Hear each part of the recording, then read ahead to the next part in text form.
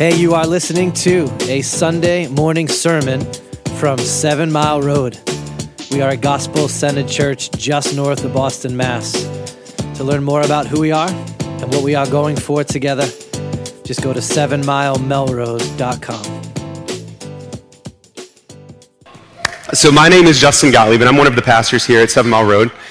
This morning is going to be a little full in here. You're seeing that. It's going to be a little wild, but that's all right because it's a beautiful kind of wild. Let's just all agree up front that there's going to be a little bit more noise in here than usual because there's a few more kids in here than usual. And that's a great thing because our kids are going to be here with us for this fun, joyous morning celebrating new life, coming in the gospel of Jesus Christ as 6 people, 6 sons and daughters of God. 6 people believing Jesus are going to be baptized. That's exciting. It's okay to be excited about that. We should be.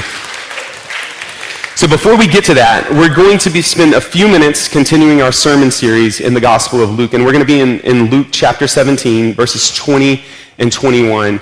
I know it says 37 up there. That's what I originally wrote, but then I need more time for that, so we're going to do 20 and 21.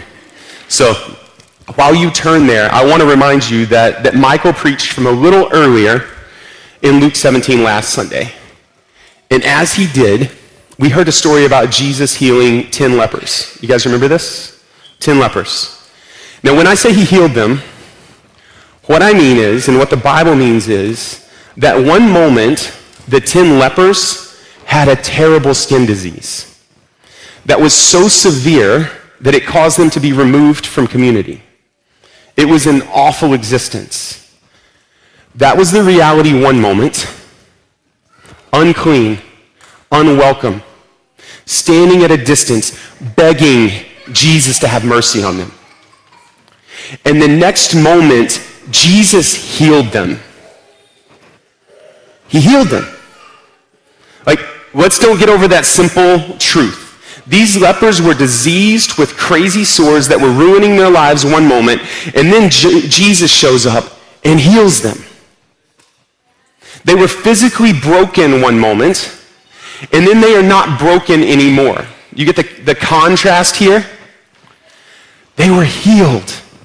They were outside of the community one moment, and then they were on their way to see the priest and be welcomed into community the next. These 10 men had their whole world change in a moment because of Jesus. Their worlds changed because Jesus showed up. And that's been so much of the story of the Gospel of Luke.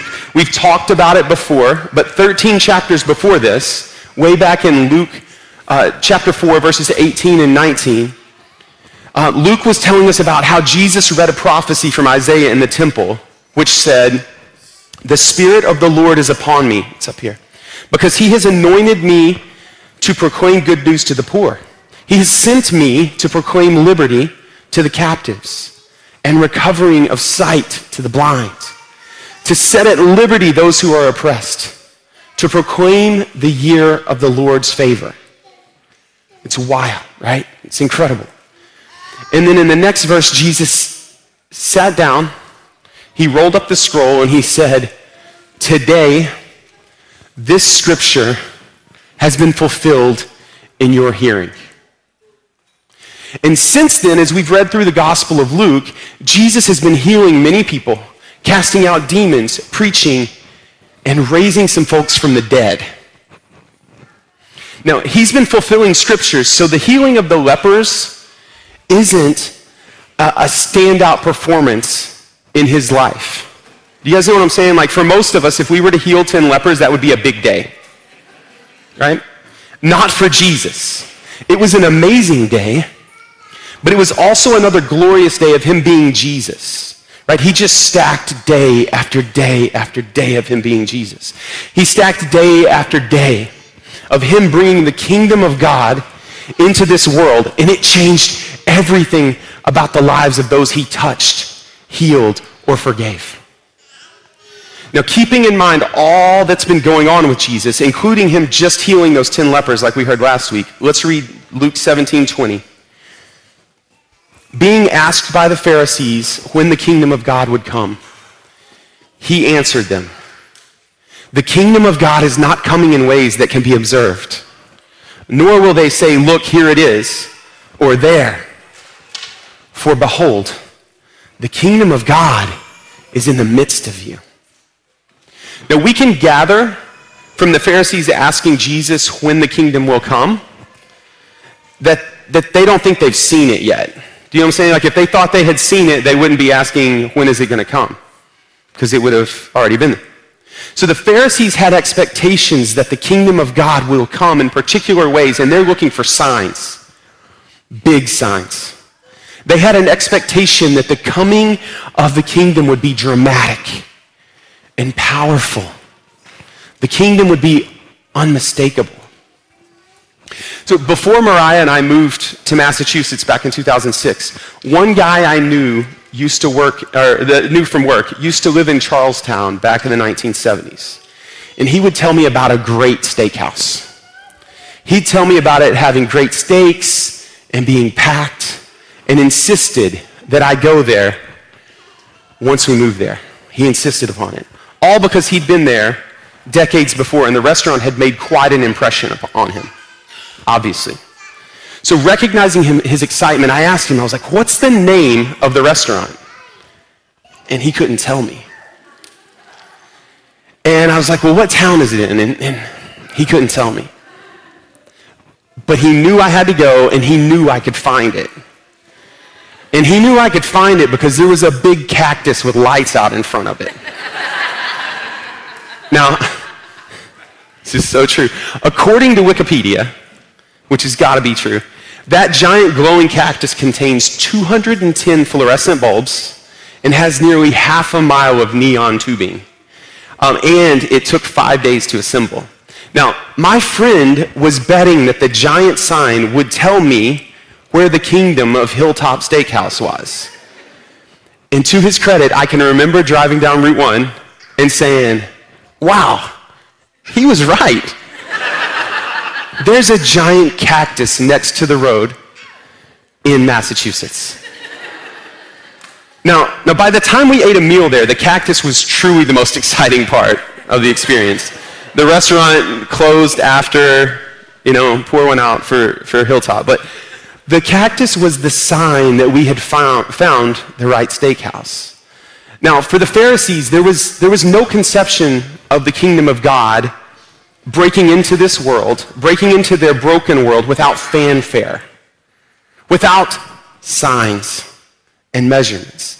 The kingdom would be powerful, but they never thought it would be humble Jesus of Nazareth that was standing before them. In the past, Israel's leaders, the judges and the kings, had brought victory militarily. Even when God rescued his people from Israel and moved them into the promised land, there were armies and there was military and there was government. And because of this, because Jesus isn't doing things the way they expect, the Pharisees were so busy looking for signs of the kingdom coming in ways that they thought it was going to come, that they're missing what is actually in front of them.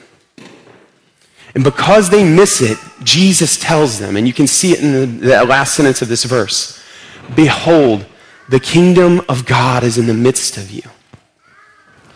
In all their looking for crazy signs, they are missing Jesus. They are missing Jesus. They are looking for signs of the kingdom of God, but missing that Jesus is the sign. The king is here, and he's before them. He's in their midst. The king is healing lepers and cleansing them from all that would keep them from God and his people. The king is announcing his arrival to them. The king is offering forgiveness for sins and eternal life. If they want to see the kingdom of God, all they have to do is look at Jesus. Look at Jesus and respond to him. The kingdom is in their midst, and they are missing it, just like 9 of the 10 lepers missed Jesus in last week's text. They're missing the king. He's not fitting their ideas. He's not fitting their religion. He's not what they thought. But Jesus is still king. The long-promised king has come, and he's standing right there. The king is here. The king is here. But there's a collision because the Pharisees must stop looking to their religion. The Pharisees must stop looking to their works. The Pharisees must stop looking for great signs that the kingdom is here and realize the kingdom is in their midst. They must look at Jesus. And just like them, it's so easy for us to miss Jesus. 7 Mile Road, the kingdom of God has come in Jesus. The kingdom of God is coming in Jesus. No matter where you are at today with Jesus, his word warns us. It is so very easy to miss him. It's so easy for us to want a giant cactus with neon lights. But Jesus has come. Jesus has come. The king has come and he's fulfilled what God promised in the scriptures long before. So hear these words also from the Gospel of Luke.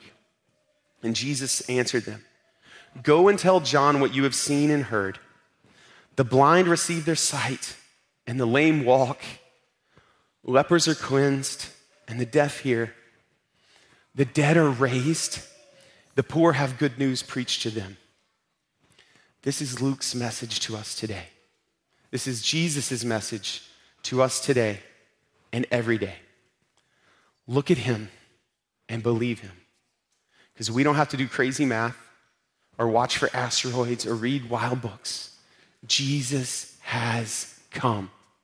The king has come, and he's lived a perfect life, having done everything perfect that we should have done, and having not done any of the things we should not have done.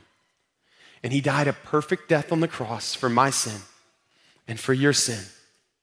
And he was raised on the third day, all according to Scripture. And he will return and establish his kingdom once and for all, putting away all sin, all tears, all death and pain forever. Forever. This is the king. His name's Jesus. This is the kingdom. And he's ours forever through faith. So won't you believe in him today? Will you pray with me?